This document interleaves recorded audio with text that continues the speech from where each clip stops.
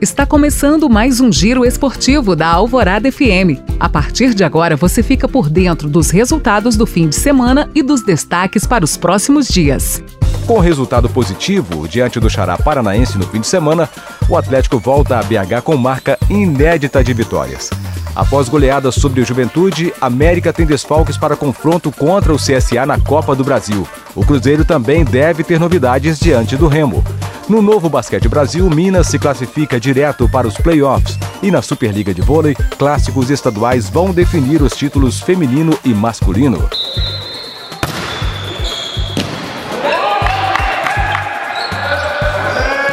Dois clássicos mineiros vão definir os campeões da Superliga de Vôlei.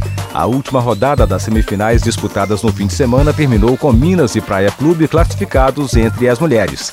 Atual bicampeão, o time de BH disputa a terceira final seguida, reeditando o clássico decisivo da temporada anterior contra a equipe de Uberlândia.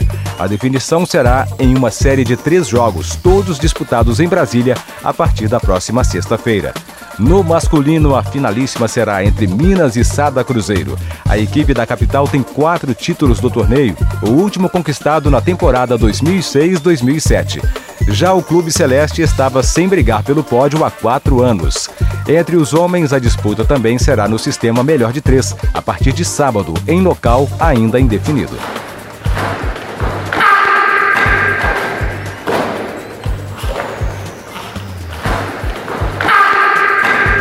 E o Brasil foi o campeão geral do Rio Open de Taekwondo, realizado neste fim de semana.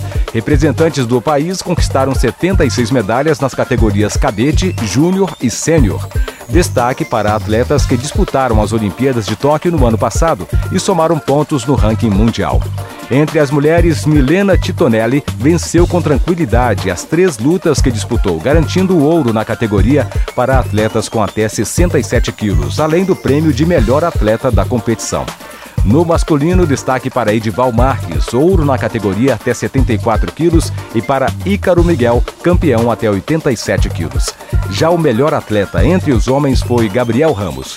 Os próximos compromissos da seleção brasileira serão os Jogos Sul-Americanos de Rosário, no fim de abril, e o Campeonato Pan-Americano em maio, na República Dominicana.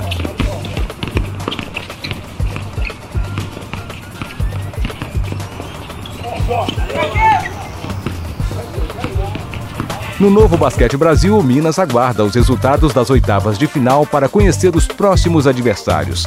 A equipe de BH terminou a primeira fase em terceiro lugar ao derrotar Pinheiros por 93-83 na semana passada. Com 25 vitórias em 32 jogos, aproveitamento de 78,1%, o time da capital garantiu a terceira posição e a classificação direta às quartas de final, que começam no dia 27 deste mês.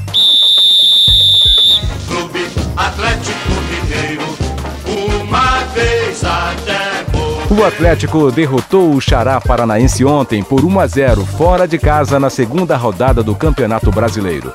Com o tento anotado pelo argentino Matias Aracho, o alvinegro assumiu a vice-liderança com os mesmos 6 pontos do Corinthians, primeiro colocado pelo saldo de gols. Com o placar na Arena da Baixada, o Galo ainda alcançou uma marca importante, o 6º resultado positivo na condição de visitante em 2022. O mesmo feito só tinha sido atingido em 2012, quando o alvinegro venceu 7 partidas consecutivas fora de casa. O Galo agora volta as atenções para a Copa do Brasil, já que entra em campo na quarta-feira, às 7 da noite, quando recebe o Brasiliense pela terceira fase da competição. Vamos cantando o hino do América, tão famoso. No sábado, o América goleou o Juventude por 4-1 no Independência. O zagueiro Iago Maidana 2 vezes e os atacantes Felipe Azevedo e Pedrinho fizeram os gols do Coelho, enquanto Rômulo descontou para a equipe gaúcha. O treinador destacou que ainda há pontos a serem trabalhados, mas se mostrou satisfeito com a vitória.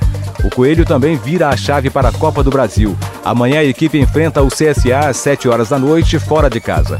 O zagueiro Iago Maidana, o lateral esquerdo Marlon e o volante Lucas Cal, lesionados, ficaram em Belo Horizonte e devem ser substituídos por Zé Ricardo, João Paulo e German Conte. Cruzeiro, Cruzeiro querido, tão combatido. O Cruzeiro não jogou no fim de semana e volta a campo amanhã, quando encara o Remo do Pará, também pela terceira fase da Copa do Brasil.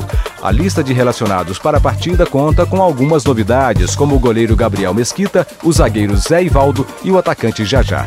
Os dois últimos foram contratados no início da semana passada, junto ao Atlético Paranaense.